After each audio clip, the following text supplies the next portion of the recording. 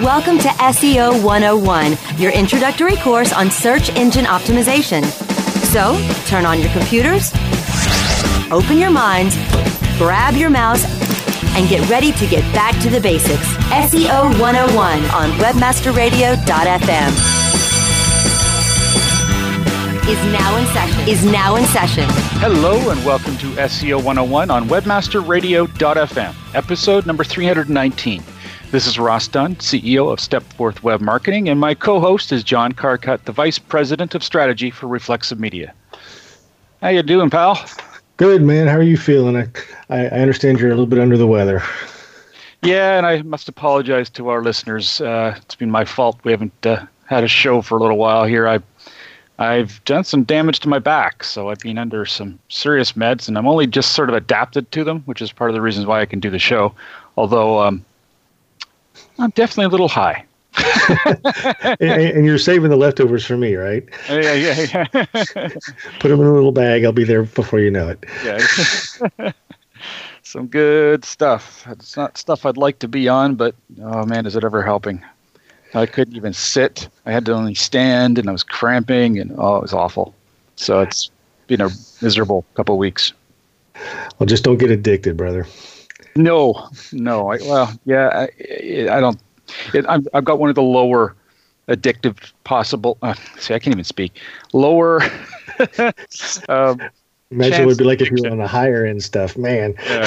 It's still an opiate, so it's like whoa. But yeah. Anywho, it's necessary when the pain's on. So with that said. Some good news. I'm really good with good news, man. I was like, oh, yeah.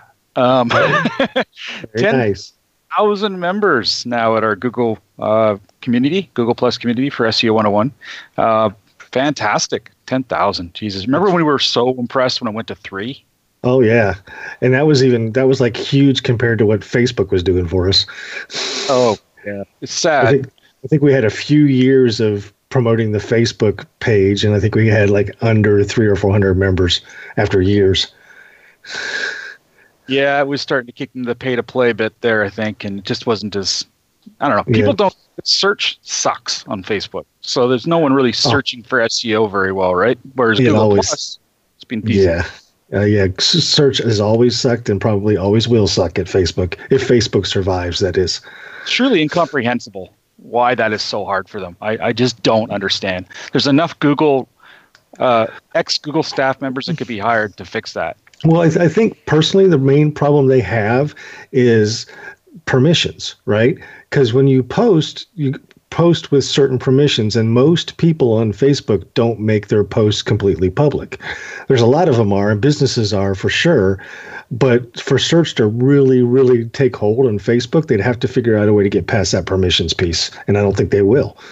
Well, see, the way I see it is, and this is definitely SEO related here, so this is a good conversation because it would make Facebook so much more important from a marketing perspective. But is if, first of all, public and business posts are indexable, and that's already the case through Google, although it's pretty weak. Mm-hmm.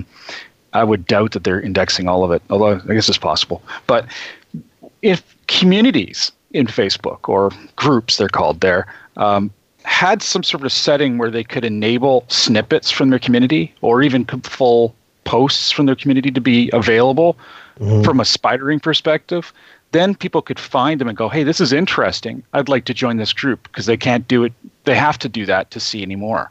Yeah, and there's again, it goes to permission, because there's public and private groups. Private groups, of course, you're not going to see any of that content. And that's honestly, in the groups that I'm involved in, that's where most of the good stuff is. Ends up being, is when you get a really good dedicated group of people all passionate and talking about a subject. That's where it gets really intense, and a lot of the good information is. Those groups are good because they're private, and you don't have a lot of people going in that kind of muddy the waters. You know what I mean? Mm-hmm. So it's interesting. Honestly, though, I think Facebook's in a world of hurt right now with all the stuff going on in the news. It's going to be interesting to see what happens with any kind of regulations around them, because there's no way that we're going to come out of this mess without some kind of governmental regulation, at least in the U.S., without some kind of governmental regulations hitting this social media provider community, it's going to happen. Was it just me, or did you also completely just lose it a bit? Like I was completely blown away when I heard that Zuckerberg said that, I guess you're going to have to regulate us.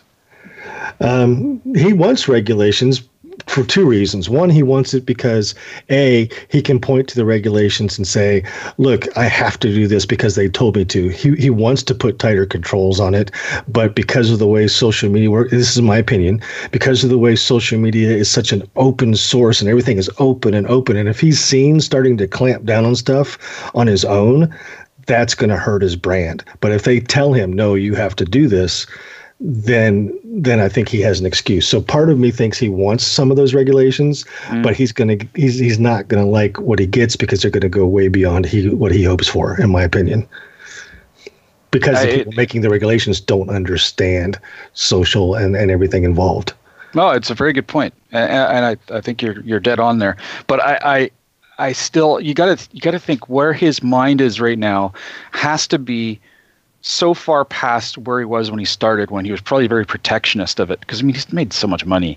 Oh, he really could probably like, well, all right, do your worst. We'll make it work, and I'm happy.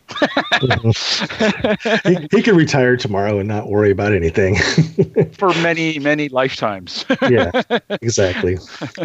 Anyway, the whole thing is utterly fascinating, and I'm glad it's happening. It has to happen. I think everyone agrees with that. It's just a mess. Well, I think the thing everybody's overlooking, not everybody, but a lot of people are overlooking, is this is all one guy's fault. And that one guy is going to get, I don't know what's going to happen to him, but something needs to happen to him. That one professor who legally got all that data from Facebook before they changed their regulations, what he did do that was illegal is he sold it to that company. He was not allowed to do that in what he signed it to. He sold that information, and that was what started this all. And that one guy, that one professor who sold all this data is the culprit behind all this. And not the culprit, but he's the one that started it all.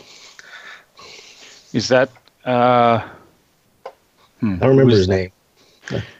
Is he the one that's from Victoria? There's a guy from Victoria that was part of that. Maybe. Back before Facebook changed the rules and allowed the apps to, when they did a paid program for people to take these quizzes, and he actually paid like 200 some thousand people to take quizzes on Facebook. But when you were paid to take it, Facebook rules allowed them not only to get your information, but all of your friends' informations. So that's how it went from 200,000 people who were paid to take the quiz to 50 million users' data that was gathered. That 50 million, the data around those 50 million people is what this guy sold to this company that then used it for the political manipulation that they did. Yeah, was this someone from Cambridge Analytica, or is that the company that bought the data? That's the company that bought the data from the professor. Okay. All right, we're going off track. I'm fascinated though, so I try. Yeah, it's an amazing story. It really is, and it's gonna change all of our lives at some level. Mm-hmm. Well, I'm always up for. I love innovation. I love businesses doing well, and I think it's good. That allows them to establish a product that actually has some legs, unlike Google and their bloody apps that disappear within a year. So I do appreciate that, but I also like it when they get shaken up. Things change. It's a little disconcerting when one company has so much. So I've been saying for years, Facebook will go the way of MySpace. You and I've argued about this many times, and I still believe it. Well, did I completely disagree? I don't know, but I don't think I would. But I would say that it's going to take a while. It's so entrenched. And there's no great replacement yet. Yeah, that's true. And I don't know. I think a lot of this is going more visual, so that the visually focused apps and networks are going to get a leg up here pretty soon. I don't know. Yeah, it'll be interesting to watch. And we got some stuff that's a little more heady too coming up here about some of the future of search and stuff we obviously get excited about. So hopefully you'll find that interesting. But first of all, an in-depth look at Google's new zero result search pages. Now, before we get into this, you should know that since we posted this, because again, we've had to cancel a couple of shows, they've since stopped this test. However, let's step back even a little bit further. There's probably a lot of people listening that don't even know what you're talking about when you say zero results search pages. I was getting there. So right. I got to keep you on track. You know, those drugs have got you meandering. I'm keeping you on track. I'll be the first to admit it when I do. So essentially what happens here is if you do a search and you find no results except for one, and it's literally the answer, that's what they're calling. And again, this is really, really general, but that's what they're calling a zero result search page. So the answer is there, but no results to people's websites where the answer would be. And what's happening here is Google is taking that information and presenting it as its own. This is the answer. Now, in many cases, the examples were based on really simplistic things, like you're doing a search to get an answer of an equation, or things that can easily be done on Google's end that really doesn't require providing search results. Now, people were taking advantage of that, as they should, to provide great content and hopefully get people to click. But Google was feeling like, well, if we can just provide the answer, we're not really taking business away from people, not that they really care, but they can provide this experience that is immediate answers, immediate gratification. That's their goal, right? They want to provide the best experience for users. So that was essentially what they were practicing here. They were testing, and they've since dropped it. But and I think just be clear, a lot of these results that had these zero results answers were very, very specific, right? What time is it in Phoenix? Someone's searching for that. All they want to know is what time is it in Phoenix, and the answer pops up. The odds of them actually clicking through any of that other stuff is pretty slim, right? You can build all the pages you want tied to what time it is in Phoenix, but someone searching for that is probably not going to click through anyway if they're given the answer right there at the top. So Google understands that, and it was very, very limited in what they did with these zero results pages. It was very specifically if there was only one correct answer in most cases. You know, if there's any kind of conversation or discussion that could be had about what the result of that search would be, you probably wouldn't find a zero result page. I thought it was very, very limited. I actually liked it myself. I know a lot of people were complaining about it, but I liked it. I don't see a reason why there's a problem as long as it's very straightforward like that. Now, where listeners, where you should know this is a reason we're bringing this up from an SEO perspective is the ultimate fear is that Google will just start providing the result, the answer. They'll choose what it is, and then they'll just provide it, and that limits the amount of traffic a potential website can get. And that's a significant concern if it gets to that point. I don't believe it will, at least not for, I even this was a test, although I think it was fine. The one example where, I don't know, is the one example they provide on, this is the sempost.com, and the email, the article's called In-Depth Look at Google's New Zero Results Search Results. And at the very bottom of that article, they show an example of date in London. So essentially what the date is in London, which is kind of a strange question. Anyway, that had the answer, so a zero result page. However, it had an ad above and an ad below. And the reason I see them doing this, although it should really have had organic results too, is that's kind of an obscure question. Is it, are you asking for a date? And that's why the first result is an elite singles site. And the next one is also a dating site. So, they're covering their bases. Have you looked, now that they've stopped doing the zero results, what does Date in London provide? What kind of results? I'm just looking real quick. I haven't, so maybe you can tell us. Because you're right. It's like top listings, top 50 London date ideas, 100 London date ideas, date night in London. So all the organic search results are about, at least the top ones are about dating in London. There's one in here about date and time notation in the United Kingdom, but pretty much everything, best bars for a hot date in London. There's one in here, current local time in London. That I think was an anomaly as far as they took that date word and assigned it to too constraining of a construct, right? So they assumed the person meant date of the year, date on the calendar, as opposed to, going out with another person and having a good time. Yeah. Well, and I would object to this result example because it only has ads. Whereas if you're going to have ads, you got to have organic. That's my opinion. It's got to have some non-paid results. So I'm glad I don't see this anymore. I did, but I don't necessarily agree with that, right? As far as the ads versus the organic. If I want to know what time it is in Phoenix, and I'm not in Phoenix, and Google knows that, there's a connection between me and Phoenix. There's no problem for them to show me an ad of things to do in Phoenix, or great restaurants in Phoenix, because I'm obviously interested in that area. Mm-hmm. I'm not 100% against ads in it. I guess I didn't say that I was, and I think it's just that if there is ads, it should also be organic results. And I just believe that provides a better rounded result, and probably higher quality, because Google doesn't check these ad sites for quality. I mean, they have page quality score, but that's it. I mean, that's not the same as checking for absolute quality of the site. So I think organic, where they have to work at it, should be in there, because you're going to get a better result in many cases. Maybe. Yeah. Anyways, we'll see how it goes. They stopped doing it anyway, right? So yeah, I don't think it'll happen anyway. But when it comes down to the other ones, I'm all for them. I think if you want an equation answered, cool, put it in there. If it is at all ambiguous or sounds like the person could be asking more about mathematics, no, that should provide more results that will perhaps educate a person versus just giving them an answer. And you know what? These guys are way smarter than us when it comes to this stuff. They are obviously already thinking of that, and hopefully they'll end up with a good result that we can all be happy with.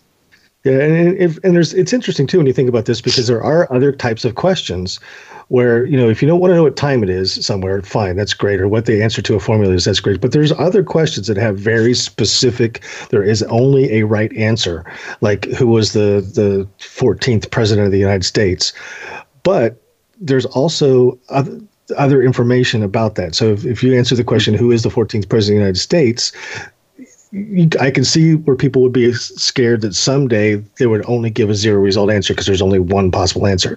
But I think Google's smart enough to realize that if it's a topic as broad as that, or an entity, because they're looking at things from the perspective of entities now as opposed to topics, right? If there's an entity involved, a president of the United States is an entity, there's lots of other information that can be seen or read about that entity beyond just that one question, right? But is time... The time in Phoenix, is that an entity? I don't know. And maybe that's the way they're focusing it. Yeah. And I mean, there could be related information that could provide a lot of value to a searcher, like you said about the presidents. It could be that, it's part of Google's responsibility, in my opinion, to provide a result that also engages a user to look elsewhere and learn new things. Yeah. So there's lots to it. Okay, well, let's... That took a lot longer than expected. So let's take a quick break, and we come back. We'll talk about a little bit of voice search. SEO 101 will be back right after recess. Catholic Charities is committed to providing life's basic needs. We thank you for bringing us all here today, letting these people understand how Catholic Charities runs and how important these people are. And we ask you to guide them, to protect them, and keep them here forever, because this community needs them. Visit www.catholiccharitiesusa.org to learn more. Hello, I'm Hector Elizondo, and I want to talk to you about getting older. My body hurts, my joints ache, and sometimes I forget. I forget that doing all your own scenes for a movie isn't always the best decision, especially when you're galloping high speed on a horse named Archibello. So yes, my body hurts, but it's not because of my age. It's because I'm living my life. Don't let life pass you by. Take care of your brain health. It may just help you stay on top of your game. Oh, Archibello! Learn more at brainhealth.gov. There are those who dedicate themselves to a sense of honor, to a life of courage and a commitment to something greater than themselves. They have always defended this nation and each other. They still do. The few, the proud, the Marines. Okay, class, take your seats and no talking. Recess is over and SEO 101 is back in session, only on webmasterradio.fm. Welcome back to SEO 101 on webmasterradio.fm, hosted by John Carcutt, the Vice President of Strategy for Reflexive Media, and myself, Ross Dunn, CEO of Stepforth Web Marketing, Inc. All right, so this is interesting. I had to include it because I'm fascinated with this. I know we both are. It's a voice search discussion at SMX West. SMX West is a popular conference in our industry, and first conference I ever spoke at back when it was what was it before it was SMX? Search Engine Strategies. Search Engine Strategies. I was going to say SES was what you were. Yeah, not SMX. Yeah, before they changed it. Yeah. Actually, they didn't change it, did they? They just started a new one after it was sold. It's a new company. Yeah, it's a totally new. Yeah. So this has three speakers, Benu Agarwal, Jason Douglas, and Arsen Rabinovich.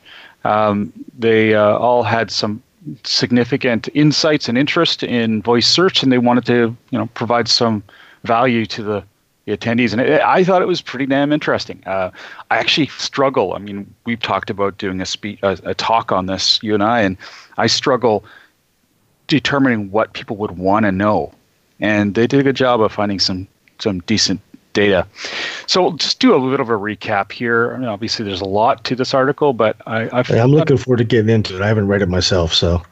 Yeah, I mean, I'm going to really gloss over some of it, but I did read it, and there was lots of interesting things. One thing is that 70% of all voice queries are already in natural language format.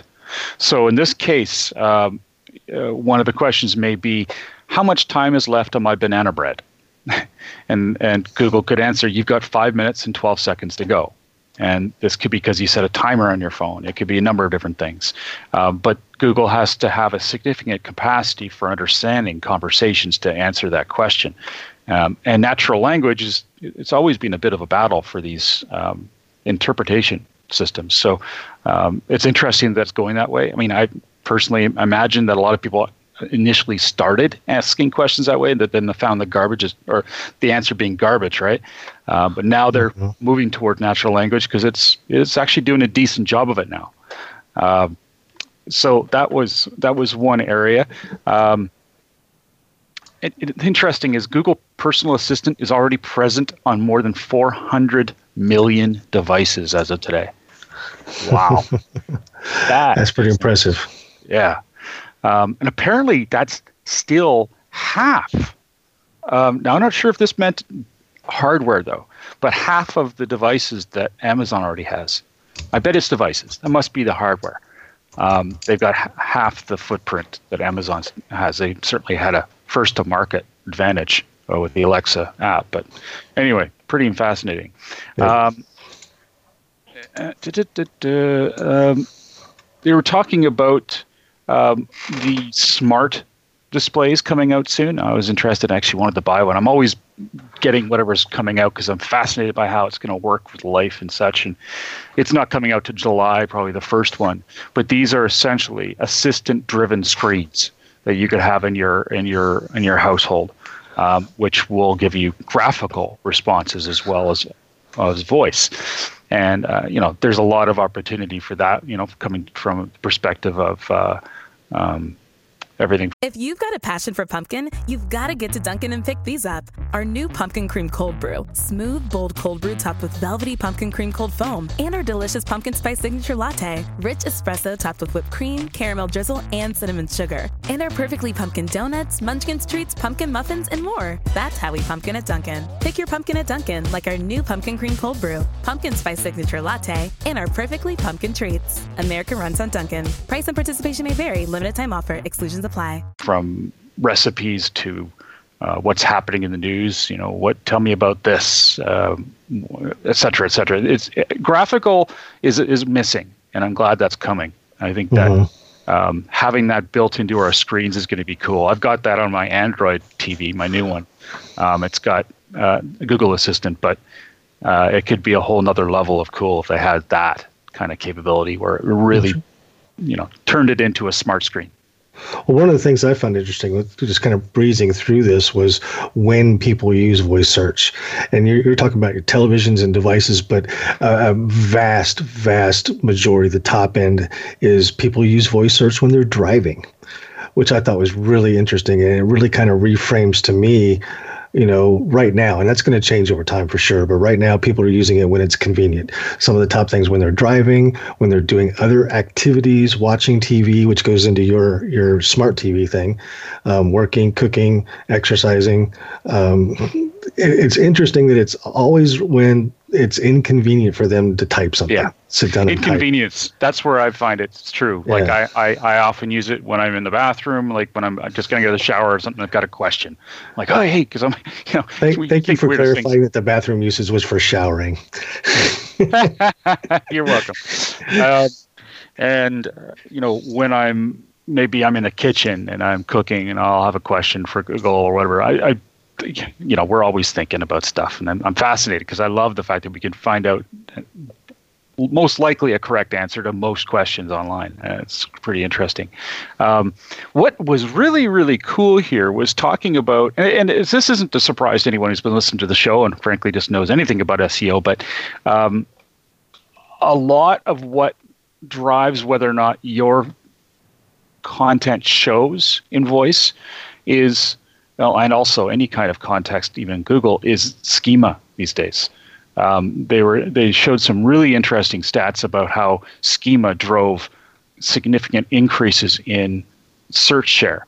Now, the voice part is harder to capture, and they didn't do, I don't think personally, a great job of showing that. I don't know how they would. Well, it's interesting because Backlink.io came out with a voice search research study where they just recently, within the past couple months, where they analyzed 10,000 voice searches, and they concluded that schema had no impact whatsoever on voice search yet. That's fascinating. Well, and you know what?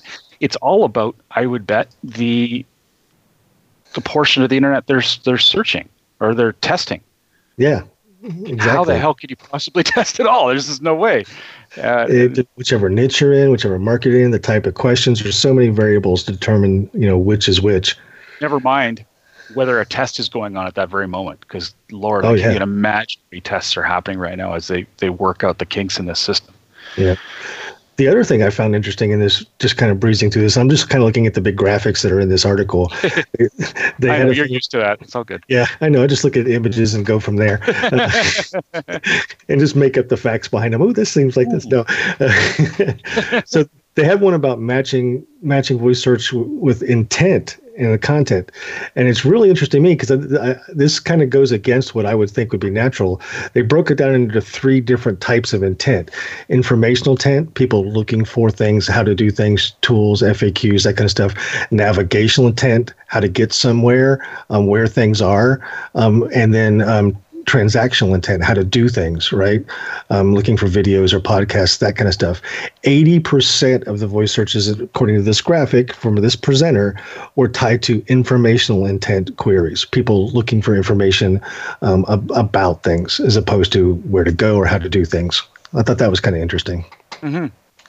Well, one of the things, too, is if you it was a way to look at how to get your stuff into voice search. Now, again, all of this stuff is highly experimental. It's all brand new, practically brand new, at least certainly from a marketing perspective and trying to do it tactically. But if you already have a top ranking for a page for something that's relatively question-based in terms of a search, what they're suggesting is you create, and I believe it was a schema answer, within 50 that has an answer within 50 words, completely clear answer to a direct question that the page already has a decent ranking for, and then you have a better chance of having that appear. Makes good sense, right? And apparently 50 words is the sweet spot. That's interesting. I hadn't heard a specific number. I knew it was at the very beginning, but within 50 words, that's new to me, so that's interesting. Yeah, it was interesting. I'll quote here from Arson. It says, I see a lot of people sharing regarding featured snippets being 50 words or less. This is true, but it does not mean you should be making pages that are 50 words or less, or generating frequently asked question pages with many short answers and expecting those pages to produce snippets. In my experience, Google prefers pages that answer the direct user question in 50 words or less. It is also embedded in content and answers many of the user's related questions. I prefer information-rich pages that contain those short, direct answers and a lot of supporting information. Yeah, that supports what the Backlink.io study said too. A lot of the content that they said were very, very heavy content laden pages were showing up with the answer boxes, i.e. the voice search results. So, but I have seen in my own research, I've got a client I've been researching this for and looking at some of their competitors that are showing up in those answer boxes and voice search results. And I did find one competitor that did exactly that. They took their FAQs, made a page for each one, and they would have an answer show up, and you go to that page where it pulled the answer, and the only thing on that page was like a 1 or 2 sentence answer, and that was it. And it was showing up, and I tested it. It showed up in voice search and answer box.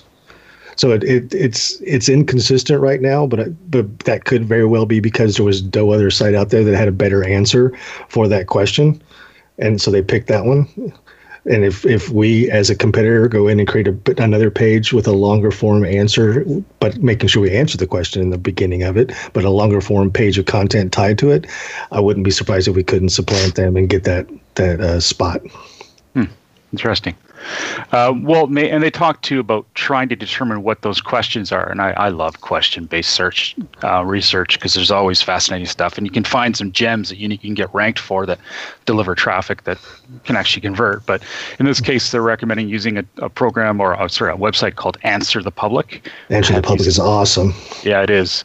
And that is a good way to find questions or queries that are likely to be used in voice search. Again, you can only guess, I suppose. But does Answer the Public still have that kind of freaky guy that's behind the when you first go to the homepage? There's just the video of this guy that's just standing there and moving around and looking at you while you're trying to decide what to type. It's pretty disconcerting if you haven't seen it before.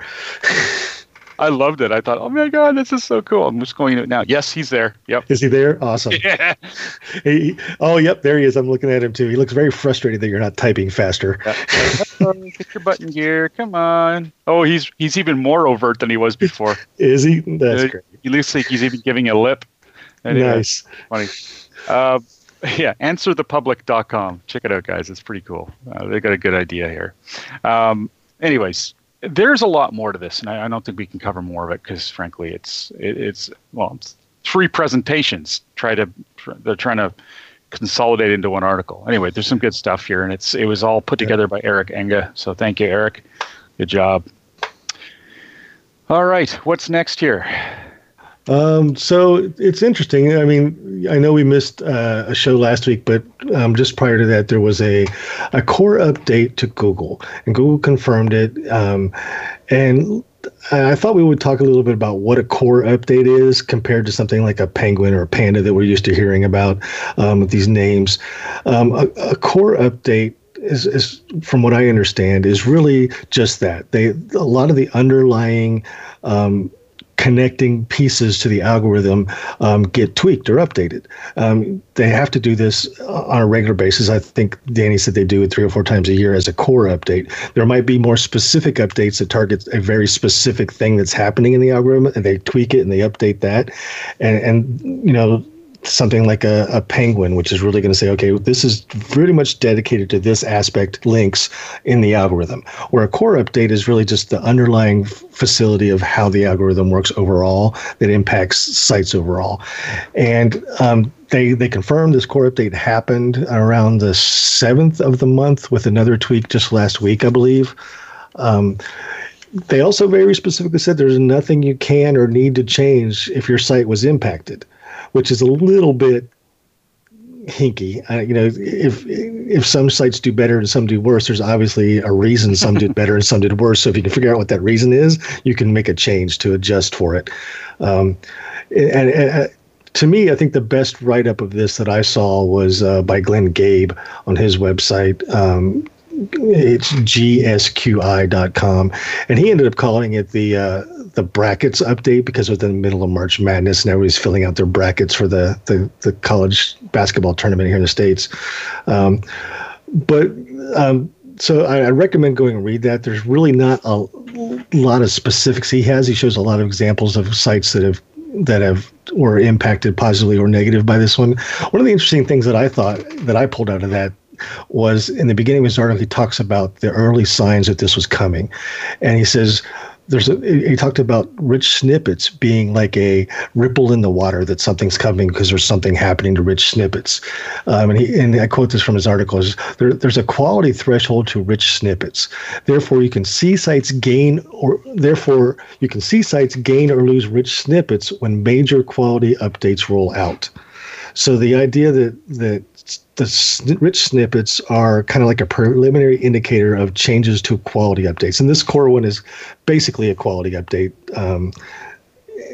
from all the analysis that people have done, is basically tied to quality of your site overall, not quality of individual pages, though that impacts the overall site quality, but it's really a quality update more than anything. And the other thing, I just want to pull up a sec, because I want to make sure I get it right. He had a really good kind of synopsis of what to think about when you're thinking about how to prepare for these things. One of them was, your audits of a site and the crawl analysis of a site and things to look for to make sure to stay in line with really good quality sites. You have to look at things, pretty much everything. You have to look at user UX barriers, technical problems, aggressive advertising on your site, content quality, of course, all those kind of things pulled together and interconnect. And as you do a core update at Google, those are the things that are really going to have an impact on that.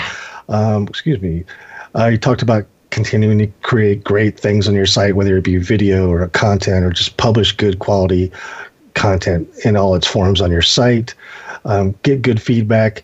And I think it really, a lot of people don't pay enough attention to the impact of advertising on your website. And I think that was interesting that he really brought this to the forefront in this particular update. That I don't think this one is targeted specifically to advertising, but I think it makes a difference. So if you look at all these different things combined together, that's kind of like an overview update, the core update. It's not like you got to do one thing or another. You look at the whole picture, and that's what these core updates address, right? Yeah, and it's so simple, isn't it? Yeah, exactly. It's a breeze, right? And it's really interesting to me too, because and I don't want to get past the update piece yet, but there was also some conversations taking place, a couple of them that I pointed out, about how long does SEO take. And one of the things they said, Google actually was one of these things about how long does it take to if you make a change on your site, how long does it take to see an impact? And Google said specifically, if it's something that's like a technical, like you've blocked the site with robots.txt and you fix that, that's going to be pretty much instantaneous. But if it's a big core update to your site, kind of like the core update to the algorithms, if you've got a site that has tons of low quality pages because it's got a bunch of directory pages that are pretty much empty and just sending you to other pages or whatever it is, but if there's a ton of low quality site or content on your site, and you take the time and you clean it all out and you make it really nice and pretty, and all the pages of your site are now high quality content, that work, it affects your overall site. That kind of work, you could take up to 6 months to see the results from that work, right? Because it's more core to your site. I think the same thing here, and I've seen people talking about this with Google's core update. When they change the algorithm at a core level as well, it could take a long time for you to see the impact of that on your particular site. There's going to be some sites that are impacted immediately because of whatever they changed, but it's a much more fundamental change, and it's going to take longer to see that impact on your site. Same way as if you make a fundamental change to your site, it may take longer for Google to absorb that and change your rankings as well. I thought it was interesting. Mm-hmm. Well, I imagine that also, what also matters is your crawl budget, just how important your site is and how often it's indexed and to what extent will also play a role in how quickly you see any kind of result change as well. Huh. So I know you had a segue you wanted to jump into here about how long SEO takes. I heard you mention 6 months. So segue away. that was the segue. Your drugs are kicking in. I was kind of segueing between, the core update and then how long SEO takes is kind of tied together, right? It takes a long time at the core level, but if there's a specific focus of something, like if Google is targeting links, you're going to see the impact of their algorithmic update more immediately. And if you have a very specific things like a robot.txt that you're fixing, you're going to see the impact in the results immediately. So depending on whether you're targeting something specific or if it's more of a core change to either the algorithm or your site, it's going to take longer to be visualized in your results. That's all I was saying. Yeah, what you said about drugs kicking in took me a bit to sort of filter through, and I couldn't help but laugh. Yeah, yeah, they really are. In fact, take my Newton ones. And there was another article actually out there recently about how long SEO takes that I thought was a really good read. Stefan Spencer put it out. He did a really in-depth analysis of what are some of the things that really impact how long it takes SEO to be have impact on the search results. And if you get a chance, read it. I'll put a link in our community. I thought it was pretty interesting, for sure. Excellent. Well, we went a long way with these just few articles, and I think we're going to have to tie things up. There's just no way we're going to fit everything in. So, good show. Yes, it is. Can we at least talk about the guy, the ship chain, the Bitcoin guys that got busted for paying for articles on Forbes? Oh, sure. I just brought it up because a lot of people are here talking. Well, okay, before you jump into that, let's take a quick break because we did only get get one in there. So let's take a quick break. We'll be right back and jump into some soul-crushing news for those poor buggers. SEO 101 will be back right after recess. There are over 70 million active podcast listeners in the U.S. Webmasterradio.fm reaches them all with the largest global distribution of any online business-to-business podcast network. Through iHeartRadio, iTunes, Stitcher, we can target and place your message in front of those active listeners immediately. Now, your message can be delivered with less commitment and investment on over 20 hours of weekly original content hosted by the most respected names in digital marketing. Email sales@webmasterradio.fm today and get your message delivered now. Do you look at the task of ranking your site at the top of the search engines like you would climbing the top of Mount Everest? It doesn't have to be. TopSEOs.com knows how hard that climb can be, and they can make top ranking a reality. Top SEOs sends you to only the right search vendors and agencies that they know will work for you. Since 2002, TopSEOs.com has reviewed and researched the best search engine marketing agencies and solutions providers. Don't risk the cost of falling off the proverbial peak of search rankings. Let Top SEOs give you peace of mind. TopSEOs.com, the independent authority on search vendors. Are you looking for the best in WordPress speed, security, and scalability? WP Engine is a digital experience platform for WordPress, powering digital experiences for large brands around the world. With easy-to-use site management tools and powerful do-it-your-way development features, WP Engine gives you the flexibility to build it your way. Improve your SEO and conversion rates with a faster site on WP Engine. Learn more on WPEngine.com.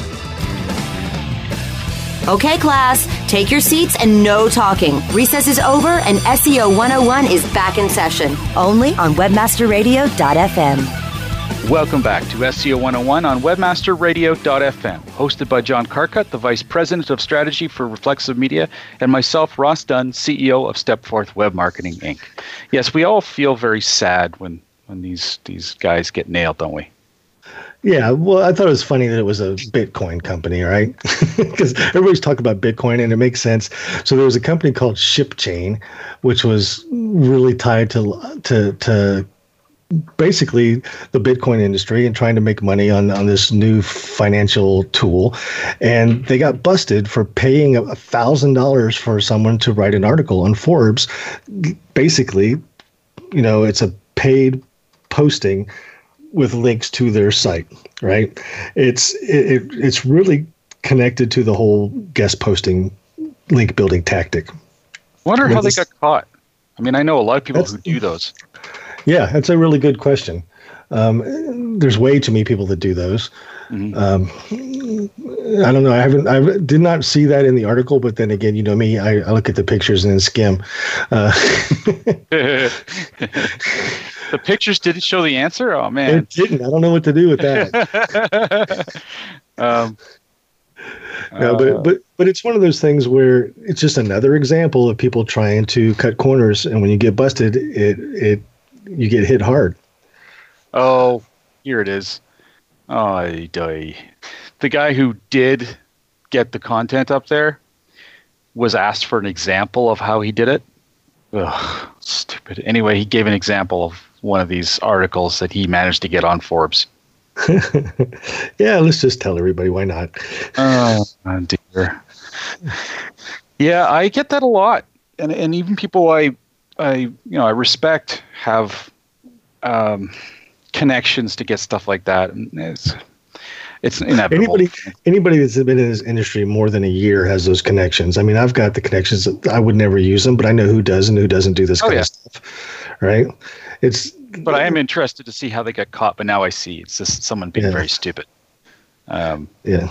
In many cases, though, I mean, these are big companies, or sorry, these news articles have to be decent. They have to get past editorial. The fact that they include a link is the only reason they're getting this author's getting any money.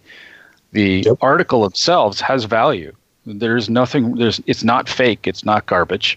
It can't. There's no way it would get through editorial review. So I think it's pretty soft. It's pretty gray hat. Of course, according to Google, it's black. But personally, I think it's inevitable that it happens.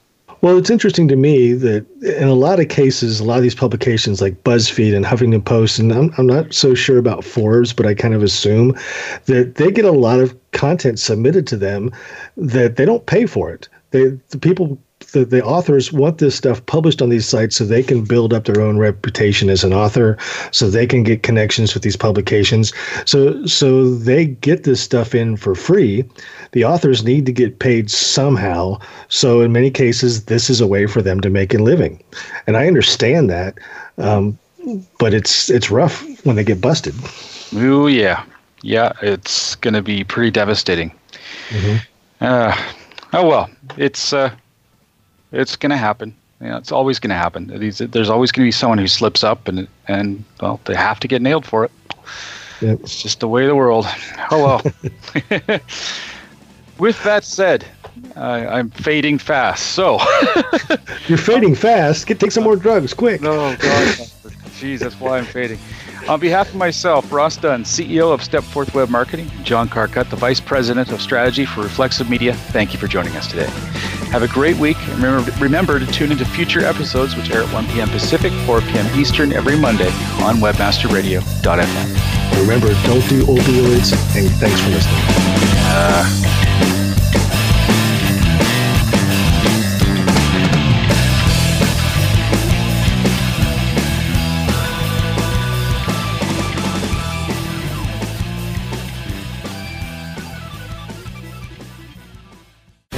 The opinions expressed on this program are those of the guests and hosts and do not necessarily reflect those of webmasterradio.fm's management or sponsors. Any rebroadcast or redistribution without authorized consent of webmasterradio.fm is prohibited.